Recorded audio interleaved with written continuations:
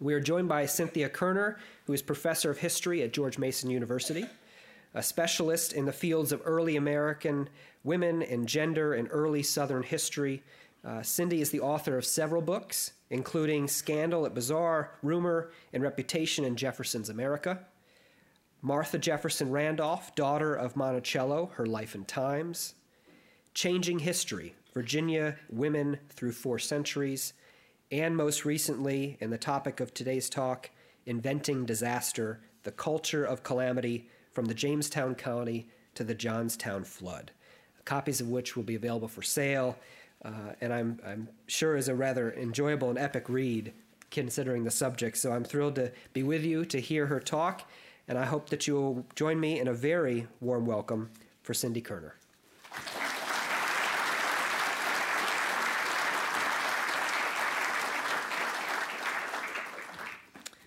All right.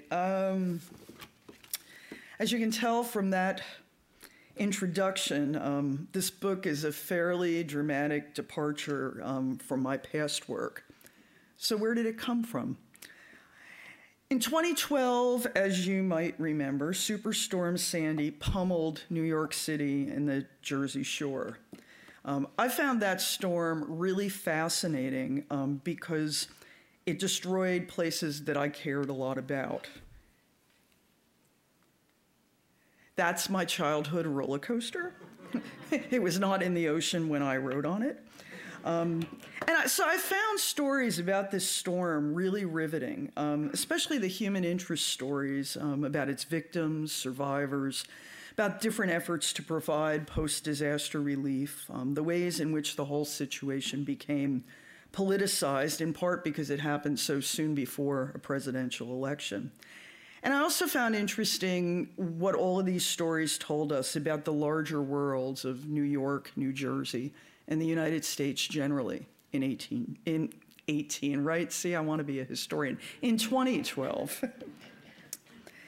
Equally important, as I read and I watched the news, I noticed that it followed a pattern that was familiar to me from Katrina and from other disasters. First came the quantitative information about what happened, how many people died, how much property was destroyed, and the value of that property. Second came the human interest stories, mostly uplifting stories about relief and resilience. Third, and finally, came the post-disaster investigation and recriminations. This is a 3-step process, and this 3-step process is how we do disaster. This is what the culture of calamity looks like in 21st century America. So when Sandy struck, I was looking for a new book project, and my new Sandy obsession seemed to point me in a fruitful direction. A few years earlier, as Jamie indicated, I had written a book about a sex scandal that occurred in Virginia in the 1790s. They put blood on the cover. It was awesome. That book was what historians call a micro-history. In other words, a project that uses a single, very specific event or story as a window onto the past. So, why not find an early American disaster and write a micro-history about it? In other words, enlist an engaging and dramatic story in the service of teaching and learning and thinking about history. Seemed like a great idea. And it was until I encountered a major problem. I couldn't find an early American disaster suitable for a book-length study. I was looking for stories about tearful sufferers, about inspired efforts at disaster relief and prevention in the 17th or 18th century, and there was little to be found. It wasn't that bad things didn't happen in early America. They happened all the time, right? I mean, there were epidemics, there were hurricanes, there were fires, there were all sorts of bad things happening. But these events didn't have the same expansive cultural impact back then. And even more important for a historian looking for sources, they didn't result in the voluminous cultural production, pictures, stories, newspaper articles, things of that sort that they would in a later era.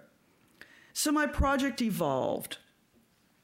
Instead of writing about a specific event, I began with a new research question, which is actually something that we try to teach our students to do. Begin with a question. So my question was, how and when did ideas about the causes, consequences, and meanings of famines, fires, hurricanes, earthquakes, floods, epidemics, and other catastrophic events become recognizably modern? When did that happen, and why?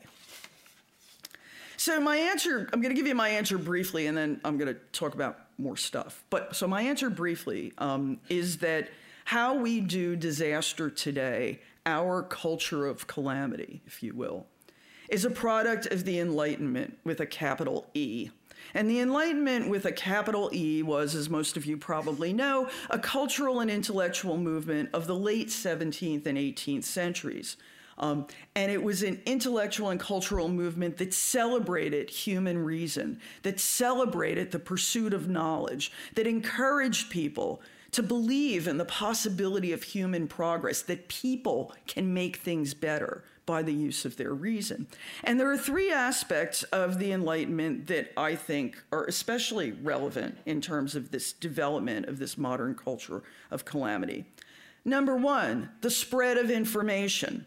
Information is just a whole lot more available to people during the Enlightenment period and then thereafter.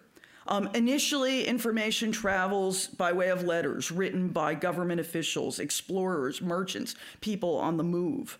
But later, it becomes even more widely accessible in this growing world of print culture that included newspapers, magazines, broadsides, sermons, treatises, travelogues, really bad poetry, and novels, many of which were bad as well. The Enlightenment is the age of the novel, right? Or the beginning of the age of the novel. So that's the first thing, information. Secondly, this new belief in human agency and progress that I mentioned inspired efforts to understand hurricanes, earthquakes, and other things of that sort, rather than just accepting them. Not only to understand them, but to find ways to limit their bad effects. In other words, science, right? The Enlightenment is all about using reason to understand things and sometimes to make things better. And this is kind of what science is ultimately all about. And then third and finally, a new appreciation for emotion and for sympathy for the suffering of others. Being able to experience fellow feeling with suffering was increasingly seen at the time as a sign of virtue. If you could, as Bill Clinton used to say, feel your pain, then in fact that meant that you were a good person. This is a quality that people at the time called sensibility, right? And that's mostly associated with the Scottish Enlightenment. And it was a really key factor in explaining the huge popularity of novels, especially sentimental novels, during this period. So the book begins in Jamestown, the death trap that was the English colony of Jamestown in Virginia, where roughly 5 out of every 6 settlers died between the founding of the colony in 1607 and 1624. When the king revoked the Virginia Company's charter and made Virginia a royal colony. Jamestown was a death trap. Colonists died mostly of famine and disease, like endemic disease. In other words, things that we today would likely characterize as disasters.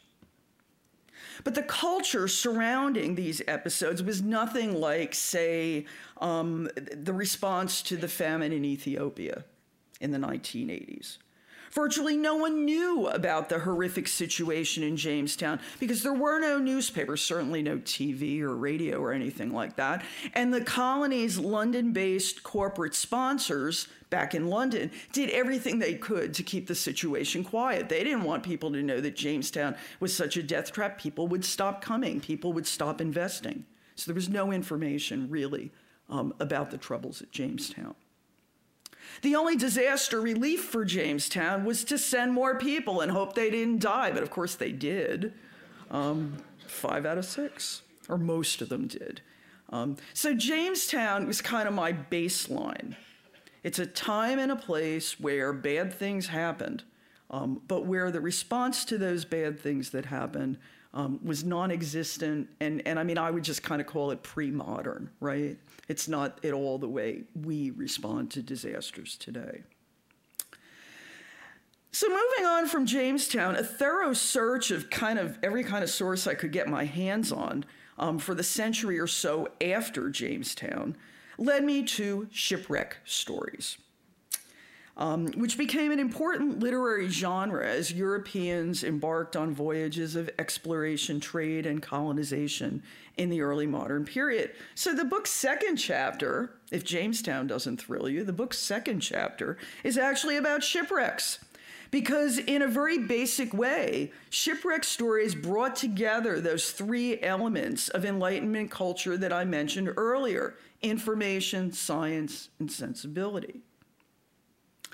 First of all, information about shipwrecks was widely available, in part because of the appeal of these adventure stories, right, the shipwreck narratives, but also because of readers' very practical interest in the military and economic value of ships and their cargoes.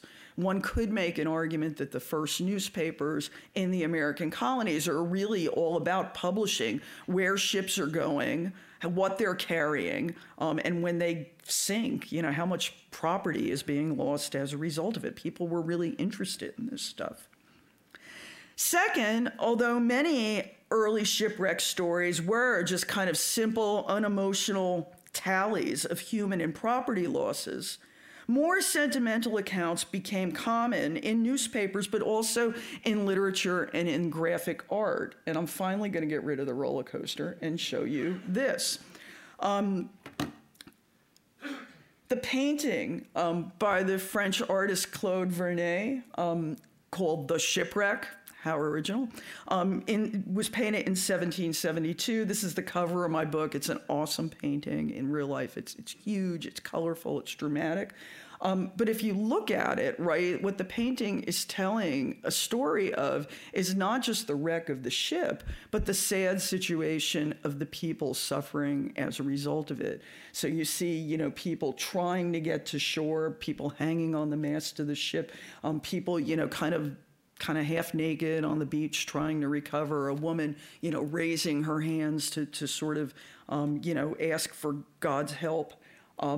The significant, less colorful illustration here is the cover page for a poem also called The Shipwreck that was written in 1769 by a guy named William Falconer, who was English, and he was both a sailor and a poet. And so the actual title of the book, the full title, is The Shipwreck, a sentimental and descriptive poem. So, I mean, I'm telling you it's sentimental. You don't have to believe me. It's on the cover, and he's telling us that's kind of what the point is.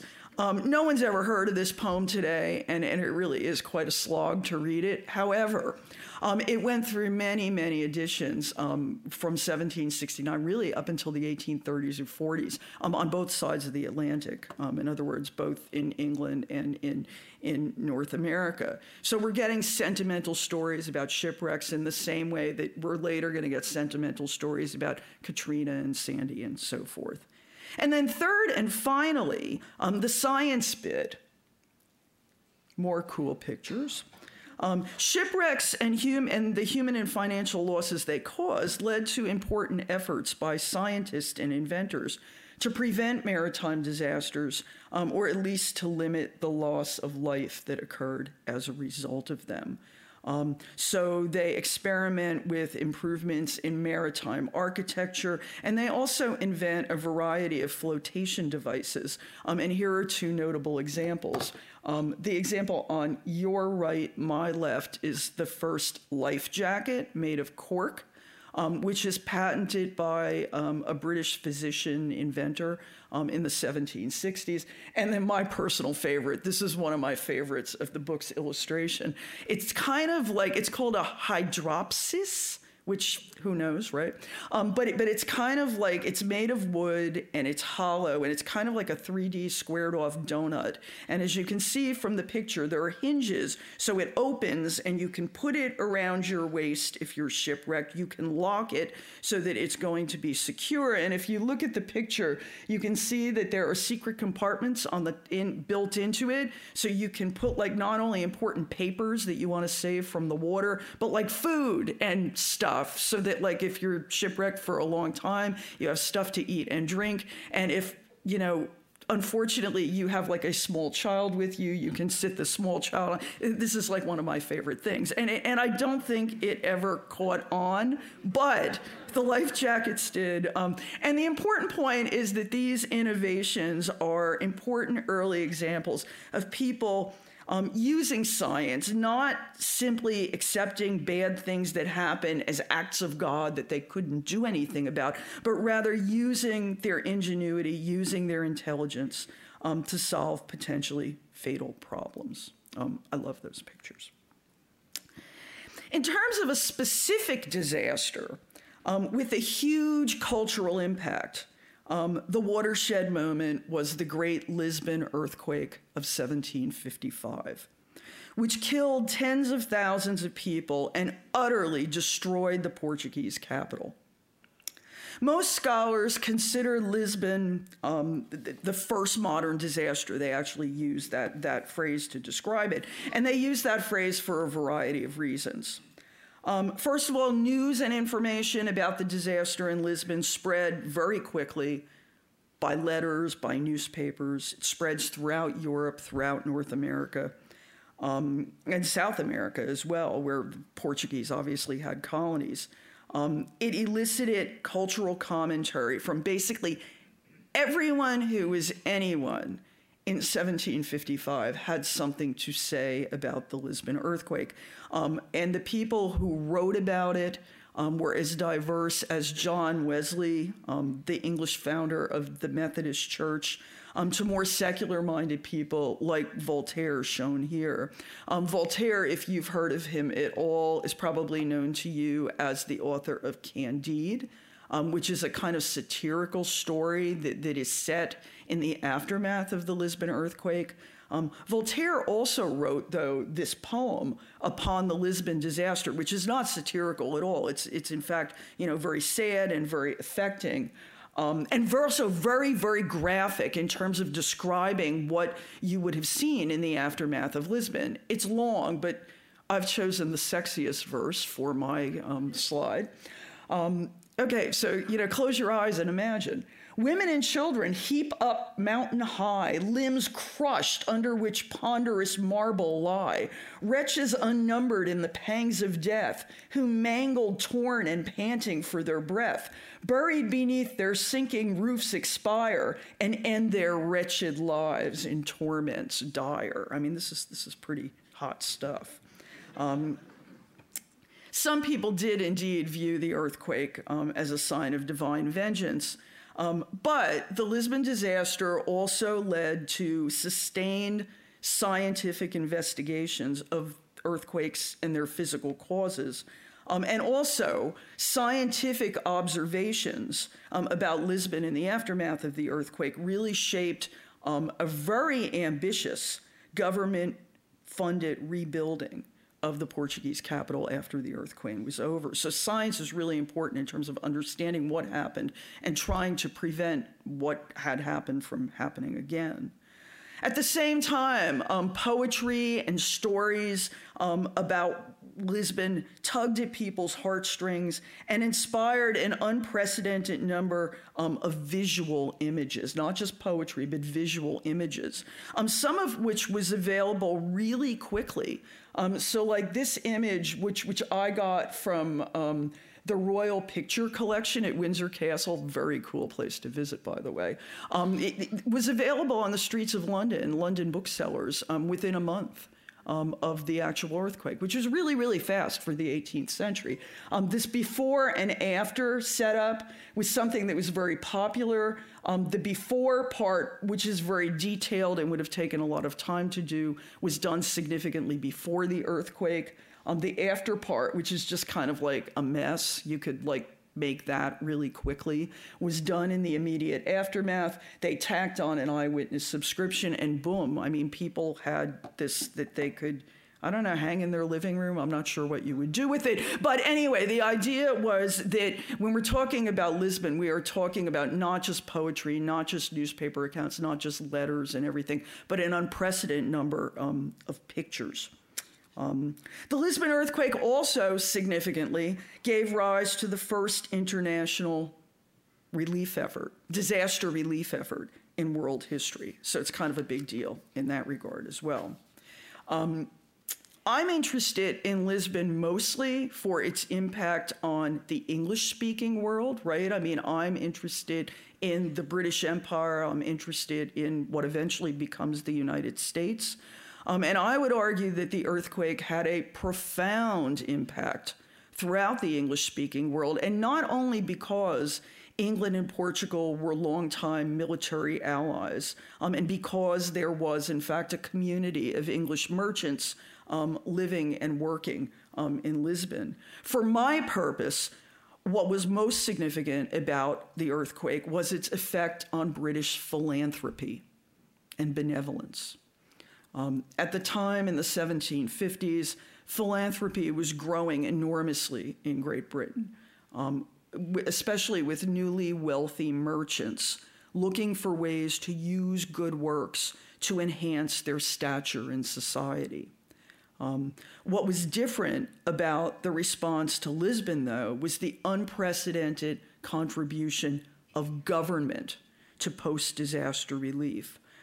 Specifically, King George II, who, you know, as kings go, was not one of your glamour kings. He was like in his 80s. He didn't speak English. He only spoke German. But he very, very publicly, presumably through a translator, donated 100,000 pounds in money and provisions to help the Portuguese. Really unprecedented. And on both sides of the Atlantic, his subjects praised him for his generosity, which fit very nicely with Britain's emerging sense of themselves as a uniquely enlightened and benevolent people. So people are writing poems saying what a great guy George is, and well, of course we'd have a great king, we're a great people. And I mean, here's an example of some of that bad poetry that I alluded to, praising George's bounties, his liberal hand, his tender heart, bequeathing stuff to a foreign land. So they're really enthusiastic about the king and the fact that having such a benevolent monarch reflects well on the British nation generally, both in Great Britain and in British North America. And as colonists in America lavishly praised their benevolent monarch, they also came to expect relief from the mother country when disaster struck. And this is something that they had previously neither expected nor received. Between the Lisbon earthquake in 1755 and American independence in 1776, colonists looked to London for relief after hurricanes, floods, and fires, and they typically did get some, though it was more likely to come from these philanthropic committees of merchants and clergy than it was to come directly from the king and parliament. But the main point that I'm trying to make is that disaster relief sort of becomes a thing in the aftermath of Lisbon, and that colonists saw themselves as part of a larger British imperial community, and that more often than not, people in Britain had information about disasters that happened in the American colonies, and that they also made some sort of donation that signaled their sympathy for people who were suffering in America. So I could give you a lot of examples of this happening within that relatively brief window before American independence. And there are more in the book, but I'm going to stick with 4 for now, because otherwise you'll all be hungry and you'll leave to have lunch and whatever. All right, so chronologically, first off, in March of 1760, there's a big fire in Boston. There are fires in Boston all the time. The buildings are made of wood. This one's a big one. They call it the Great Fire because it was a great fire. There were no deaths. Surprisingly, there are fires all the time, but people rarely die because most of the buildings are low, right? So there are no deaths, but about 400 buildings were destroyed, totaling at least 50,000 pounds sterling in property losses, a lot of money. More than 200 families are left homeless. What happens? Well, the king's representative in Massachusetts, the royal governor, a guy by the name of Thomas Pownall, decides that he needs to step in, that he needs to help. And he creates this successful fundraising effort by contacting all of the royal governors from Nova Scotia to Virginia and asking for them to help. And they do. It's a very successful sort of government-sponsored, or at least governor-sponsored intervention that helps people in Boston in the aftermath of the fire. 5 years later, in May of 1765, there's another fire in Montreal this time. Montreal in 1765 is a relatively recent addition to the British Empire, having been conquered by Great Britain in 1763 with the victory over the French in the 7 Years' War. You know, a lot of the overwhelming majority of people in Montreal are French. They're kind of like, well, you know, we've spent our lives hating the British. We're not real keen about, you know, kind of being theirs now. That's not cool. Well, the fire in Montreal in some ways was a perfect opportunity for the British Empire, and specifically the king, to do PR about, you know, how great it is to be in the British Empire and we'll take care of you and so forth. The fire in Montreal killed 10 people. Property losses were roughly comparable to Boston's. And this time, the royal governor of Quebec, a guy named James Murray, decides he's going to do a fundraising effort that was kind of similar to Pownall's. His was much less successful, mostly because of the Stamp Act crisis. People in the kind of lower 13 are like, you know, we're kind of pissed at you guys now. We're not really going to give you any money. But a fundraising committee, mostly of London-based merchants, raised about 9,000 pounds for Montreal. And King George III, who had succeeded his grandfather by this time, also pitched in 500 pounds in humanitarian relief, and also sent a statue of his very benevolent self. Telling you, PR. And so that statue, or that's what was left of the statue, interestingly, eventually pulled down by English Montrealers, not by the French ones, was placed in the Place d'Armes, the city square in Montreal, with this inscription that basically talks about, you know, what a benevolent dude King George was, relieving the distresses of the inhabitants of his city of Montreal after the fire. This was the cover of the fundraising pamphlet used by the people who were raising money in London for the fire. This standing figure here of the woman is Britannia. The kneeling figure, another female figure, is supposed to represent Montreal, and we know it's supposed to represent Canada because there's a beaver right next to her. You know, Montreal being the center of the fur trade, and the poor beavers were the fur that got traded, right? And then you see the city, you know, burning in the background. And so there's a good response to that as well.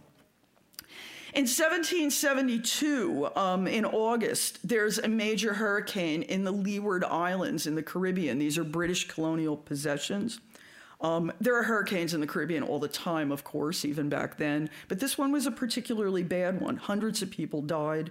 At least 21 ships and their cargoes were destroyed, and property losses totaled about £500,000 sterling. Interestingly, in 1772, though, minimal aid comes from London. And the reason for that is that London is in the midst of a profound financial crisis. So the very people who would be likely to send aid to the colonies are not really in a position to do that. The king, though, does send £2,000 to help rebuild a destroyed military barracks and a hospital. And then my fourth example, also from the Caribbean, this time Barbados and Jamaica, October 1780. Another hurricane. This one much, much worse. Indeed, I think it's still the worst hurricane in Caribbean history. As many as 30,000 people died. nearly 2 million pounds sterling in property losses. And of course, by 1780, we're talking about a very, very different sort of context. Jamaica and Barbados were loyal colonies during the American Revolution. In other words, they could have declared independence. People in North America wanted them to declare independence, but they did not. So the King and Parliament send 120,000 pounds sterling in hurricane relief, in disaster relief. George III personally donated 5,000 pairs of shoes for the island militia, and significant funds were also raised by merchants and by others in Britain who organized disaster relief efforts. Okay, so what all of this, crash course in imperial disaster relief should tell you, among other things, that number one, disaster relief was a thing. It was something that happened between, the 1750s and the 1780s. But that both the quality and the quantity of imperial disaster relief was situational. In other words, it mattered what kind of a context the disaster happened in. So for instance, hurricane relief for Jamaica and Barbados in 1780 was a political dividend that colonists in the British West Indies earned by virtue of their loyalty to the King and Empire during the American Revolution. And interestingly, government-sponsored benevolence and disaster relief, in fact, became standard practice within the British Empire after the war was over, at least for the next couple of decades. Americans who declared their independence in 1776, by contrast, established political institutions that did not provide relief to people who suffered the ravages of hurricanes, fires, and other calamities. The response to the yellow fever epidemic that killed more than 5,000 people in Philadelphia in 1793 is instructive. It affects pretty much the whole city, but the red parts are obviously the most profoundly affected. This epidemic is important for a lot of reasons, and a lot of people have written about it. But for me, what's important about it was it's the first test of how the United States government would respond to a deadly disaster. And at the time, Philadelphia was home to, in fact, 3 governments, federal, state, and local, all of which fled the city as soon as the epidemic happened. They're like, oh, sorry, we're out of here. No, we're going. At the time, Philadelphia, it was deserted by government types. Citizen volunteers were left behind to tend the sick and to bury the dead. And if you look at President Washington's correspondence with his cabinet during this period, it indicates that the nation's leaders saw the war in Europe between Britain and France as much more pressing business than the fever in Philadelphia. This is the thing that they're writing about.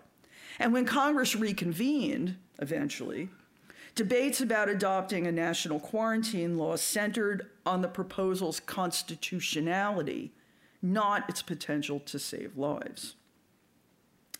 Congress first considered something that kind of looks like disaster relief legislation after a fire happened in the city of Portsmouth, New Hampshire in December 1802. And the red part of the map circled here is where the part of Portsmouth affected by that fire. The other shaded parts refer to other fires that happened actually not that long after. There were a lot of fires in early American cities. So there's this law pictured here, for what it's worth, called an Act for the Relief of the Sufferers by Fire in the town of Portsmouth. And that law passed by Congress a few months after the fire happened. And this is the law that some historians, at least, consider the first American federal disaster relief legislation. They're totally wrong, by the way. If you read the law, and that's it, right? I mean, that is the entire law. The law did nothing to help widows and orphans and other people left destitute and homeless as a result of the fire. It merely established a moratorium on the collection of debts that local merchants owed to the U.S. Customs House in Portsmouth. President Thomas Jefferson sent Portsmouth's local relief committee a generous donation of $100 for humanitarian purposes after the fire, but he asked that his gift be kept anonymous because it came from him as a private citizen and not as president or as a representative of the United States government. And Jefferson actually does the same thing after a fire happens in Fredericksburg, Virginia, in I think 1807. It's the exact same thing. Here's $100. Don't tell anybody I'm giving it. With one notable exception, humanitarian relief was not forthcoming from the federal government during the lifetimes of the founders. That exception was in 1827 when Congress granted the city of Alexandria $20,000 after a fire destroyed 53 buildings, leaving many people homeless. Now, we all know that Alexandria is now in Virginia, but back then it was part of the District of Columbia, and therefore it was governed by Congress. Even so, federal disaster relief for Alexandria was considered controversial. Congressman and future president James K. Polk spoke for a sizable minority of legislators when he condemned the measure and argued that it set a dangerous precedent. In reality, though, it didn't. Instead, it was Congress's decision to protect the merchants and their business interests rather than to alleviate human suffering that set the precedent that endured in the United States until the post-Civil War era.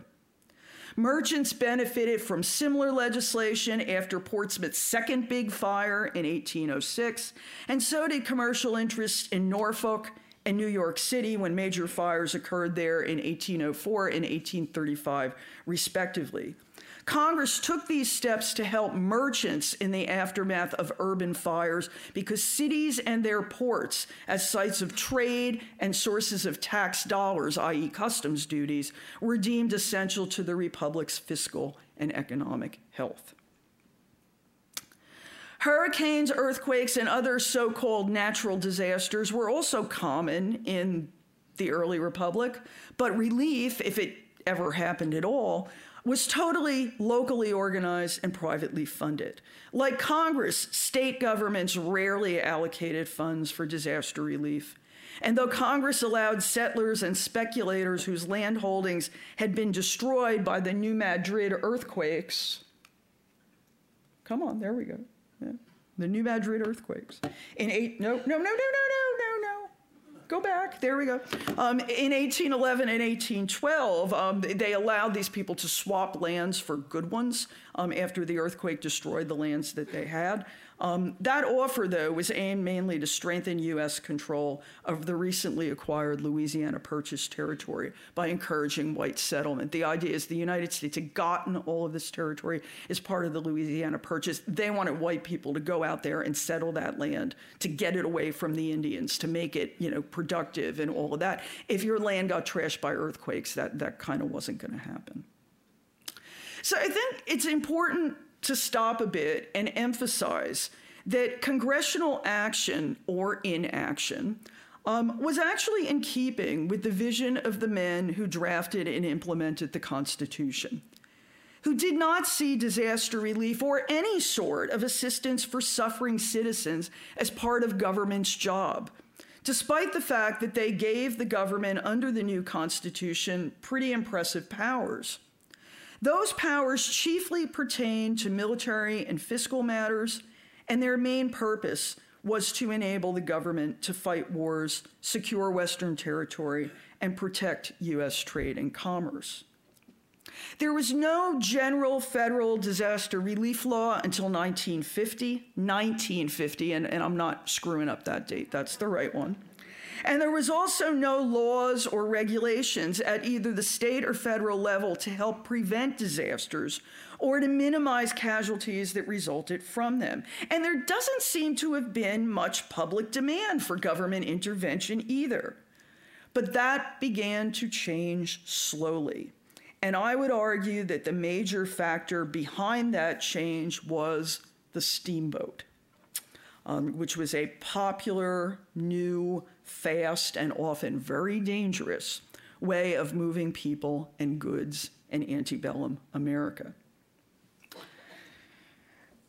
Between 1860 and 1848, roughly 30% of all steamboats built in the United States were destroyed in explosions or related catastrophes, killing at least 1 in 5,000 passengers and injuring many others. Annual steamboat fatalities didn't get better over time. They actually got worse. They peaked at roughly 200 per year between 1848 and 1851. And we're not even talking about the people who like maybe lost an arm or had third-degree burns or, whatever. Now, these numbers admittedly might not be staggering. After all, the Lisbon earthquake had killed about 40,000 people in a few hours from the earthquake, the fire, the tsunami. But there were two important things about steamboat disasters that made them alarmingly compelling to many Americans. First, because steamboats were increasingly ubiquitous. They were kind of everywhere where there was water, pretty much. Most people had either been on one or knew someone who had been on one, which made steamboat disasters more universally relatable than, say, hurricanes or even fires. Second, the rise of the steamboat coincided more or less exactly with other important changes in American popular culture. Specifically, the availability of cheap newspapers that thrive by publishing sensational stories, known as the penny press, cheap penny press. Advancements in printmaking and lithography, think Currier and Ives, right, those kind of people. And then finally, the growth of popular commercial entertainments, things like theater, panorama exhibits, and so forth, that could actually reenact or reconstruct disasters so that people could like go see them and go, ooh, ah, or whatever. Sensational words and there, okay, so wait a minute. There's my steamboat. And that's an example of a Currier print. Sensational words and images of exploding steamboats and their victims were literally everywhere in antebellum America. This came as a total surprise to me, but they're like everywhere. When the steamboat Louise, let me give you an indication or an example of the kind of words I'm talking about, because you obviously can't read that from your seat, right? When the steamboat Louisiana exploded in New Orleans in November 1849, one widely reprinted eyewitness account described the scene as follows, quote, "The sight of the mangled bodies on every side, the groans of the dying, and the shrieks of the agonized sufferers produced a general thrill of horror among the multitude. The body of a man was seen with the head and one leg pulled off, and the entrails torn out." I love people who smile or laugh when I read this stuff. It's just, what is wrong with you? A woman whose long hair lay wet and matted by her side had one leg off, and her body was shockingly mangled. They like that word. A large man, having had his skull mashed in, lay dead on the levee. His face looked as though it had been painted red, having been completely flayed by the scalding water. Others of both sexes, crushed, scalded, burned, mutilated, and dismembered. And there were pictures. Currier and Ives are well known today, even for prints celebrating American industry, prosperity, and growth by portraying orderly cities, Western vistas, and powerful machines. Less well known is that they also depicted the destruction of those very things. So Nathaniel Currier published at least 200 lithographs of steamboats. But more than 1/4 of those lithographs showed steamboats that were exploding or otherwise, colliding and basically wrecking. And the first of those exploding steamboat lithographs is this one here of the Lexington.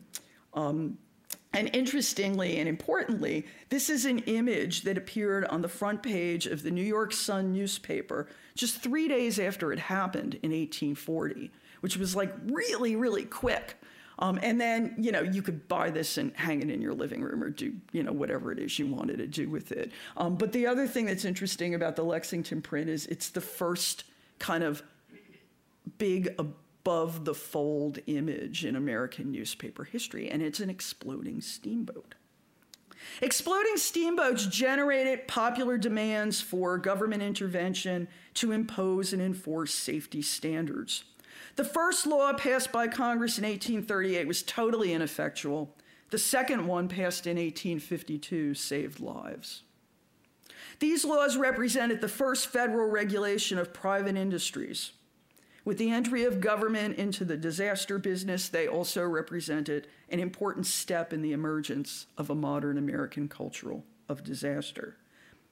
To be sure, there would be some changes and additions in the coming years, especially in the area of humanitarian relief. The role of the federal government expanded on an ad hoc basis to address the challenges, for instance, of Reconstruction in the southern states in ways that set important precedents, which made federal disaster relief far more common than it had been before the war, though obviously not nearly as frequent or as expansive as it would become a century later.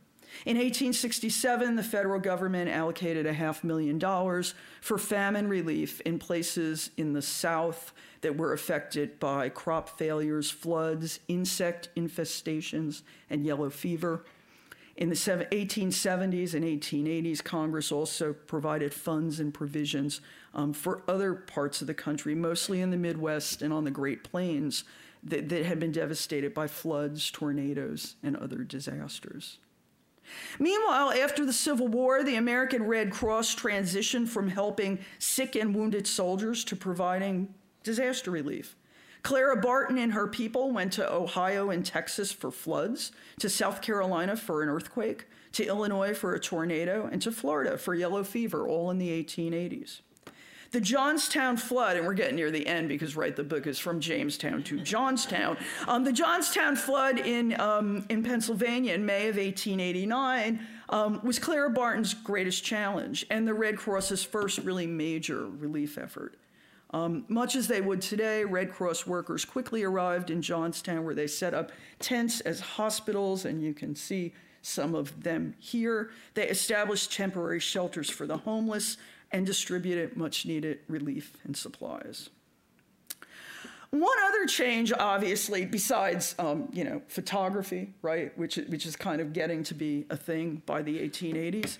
One other change, though, was the speed with which information was able to travel about the disaster, due mainly to the use of the telegraph, which had been invented in the 1840s, but which really hadn't been used by journalists until the Civil War.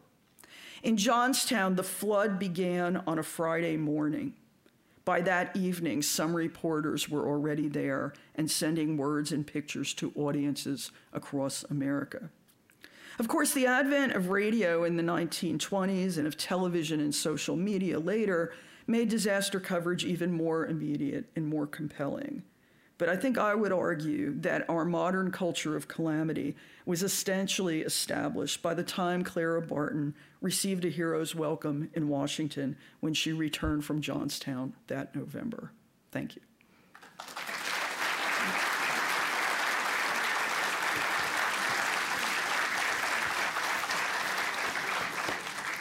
I think I'm allowed to do questions for a while, so I would be happy to do that if anybody has anything they'd like to ask. No? I wanted a loop of like an exploding volcano that would just keep going to like kind of keep moving things along, but we couldn't do it. Yeah. No. Oh. Was there a cultural divide or a cultural difference in terms of the way government assistance for natural disasters was handled between the races, between the white culture and the African American culture? Internally within communities, or are you talking about government? Was it perceived as non-desirable to receive government assistance in the white community, whereas it was not quite perceived as in the same way in the African American community? Oh, Oh, I think everyone was pretty much happy to get relief when they needed it. I mean, what's really interesting, and this is kind of beyond my purview because it's mostly studies of like late 19th and early 20th century relief efforts, that you're able to get that really sort of granular analysis of who is getting what and why. What's really interesting is that very often the relief committees, who tended to be sort of local upper class people, would kind of give out relief based on what they believe people's need was. And whether you were a man or a woman, whether you were rich or poor, whether you are, black or white, often kind of help determine that need. So like, one example, there's a really good book on the Chicago fire in 1871, and they left really good records behind. And I mean, the author proved without a shadow of a doubt that if you were, white, native born, and female, and middle class or wealthy, you had the best chance of getting relief because the people who were giving out the relief assumed that women needed more help than men, assumed that, upper class people, they're going to suffer more because they're not used to suffering. So it's this weird kind of thing. There are examples of, whether you're talking about the earthquake in South Carolina in 1880, whatever, in Charleston, or, whether you're talking about Hurricane Betsy in New Orleans, in the 1960s, even if the federal government is kind of overseeing relief and the assumption is that, of course, everybody's needs should be taken care of. Once that money gets sort of put into local hands, they tended to be white, middle class. I mean, they would clearly take care of their people before anyone else. But I think the assumption is that basically most people want help if they are in fact are suffering. I'm interested in what happens after disasters occur. Mm-hmm. You mentioned at the beginning what happened in New York and all. And you're looking at this dramatic picture of Johnstown flood. And you think about the flooding of Houston. And I mean, just the when Saddam Hussein left Kuwait and blew up all of those oil rigs and flooded Persian Gulf with oil. When we get past a certain number of news cycles, then we're off to the next issue. What do we know, going back at least to this, what do we know about how long it took to recover, and why is it that news organizations or folks don't seem to really hang in there for very long?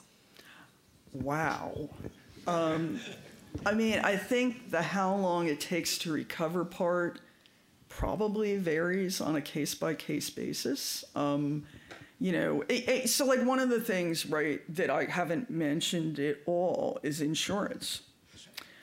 Insurance the first kind of insurance like invented, right, is maritime insurance for shipping. That really goes back to like, the Italian Renaissance and all of that. The next type is fire insurance. And so like all of these fires that we're talking about in the early Republic and later, what's happening after the fire is that the people who have fire insurance are getting their money and they're rebuilding, and the people who don't aren't. And, back in the period that I'm mostly interested in, I haven't traced what happened to them, but I would imagine that at least in cities, you could look at city directories and see where people are living and where they move over time. So, I mean, I think it varies according to resources. And increasingly, it also varies according to, what experts say in terms of environmental impact, and in terms of, does it really make sense to rebuild on this spot if in fact the same thing could happen again, which in fact is a discussion that they have after Lisbon. And a lot of people were like, no, we shouldn't rebuild here. But the government, they're adamant that in fact they should. Your question about what we call the news cycle, it is, I think in some ways a much more complicated one, in that, first of all, I think there's a difference between local and national news, even back then. And so like stories about rebuilding in New Orleans might appear in New Orleans newspapers for a whole lot longer than they do on, CNN or whatever. But I also think that, and this is certainly true even in the 19th century, newspapers, television newscasts, whatever, are businesses, right? And they're looking to get audience. This is the way they make money. And there's something about the destructiveness of a disaster that it's riveting. I'm reading about the Louisiana, and I can see you guys are more awake than you've been.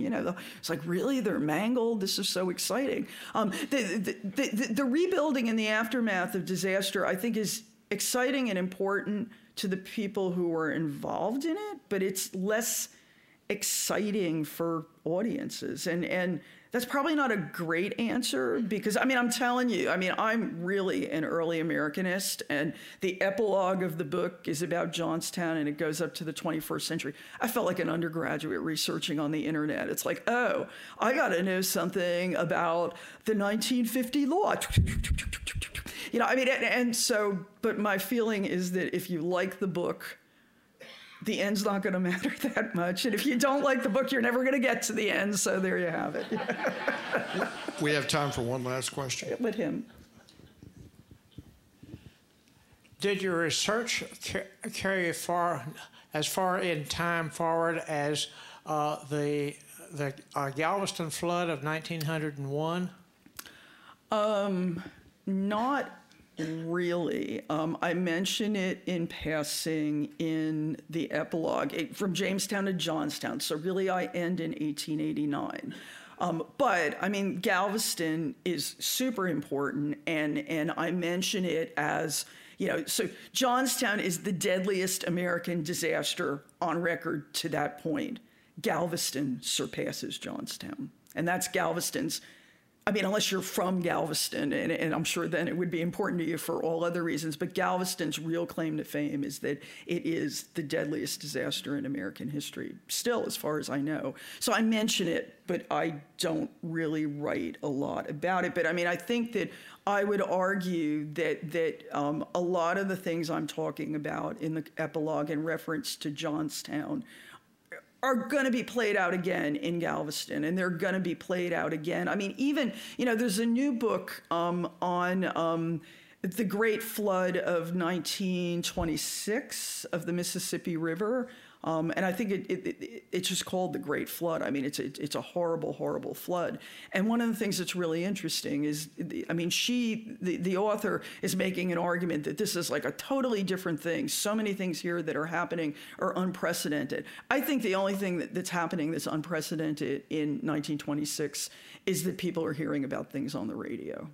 I think it really is. Galveston looks a lot like Johnstown, except it's in Texas. But you have, what's different about Johnstown, though, is that race plays a really important part of what's going on there, and that there's a good article on Johnstown where the author makes a compelling case that the kind of white leaders of the city use the disaster and its aftermath as evidence that, in their view, the government needs to be changed from an elected mayor and city council to what was called a city manager form of government.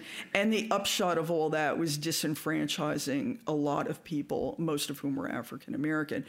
This is not to say that in Johnstown everyone was one big happy family. There were European immigrants in Johnstown, and they were kind of scapegoated in kind of the same way. So if you're interested in Johnstown, David McCullough, before he became super famous, wrote his first book on the Johnstown flood. And he talks about how, the kind of native stock Americans in Johnstown referred to all the immigrant types as Hungarians. I don't know why they weren't, but the Hungarians were kind of scapegoated in the same way that African Americans are going to be scapegoated in Galveston later. So that's probably not the answer you wanted, but that's my answer. Thank you.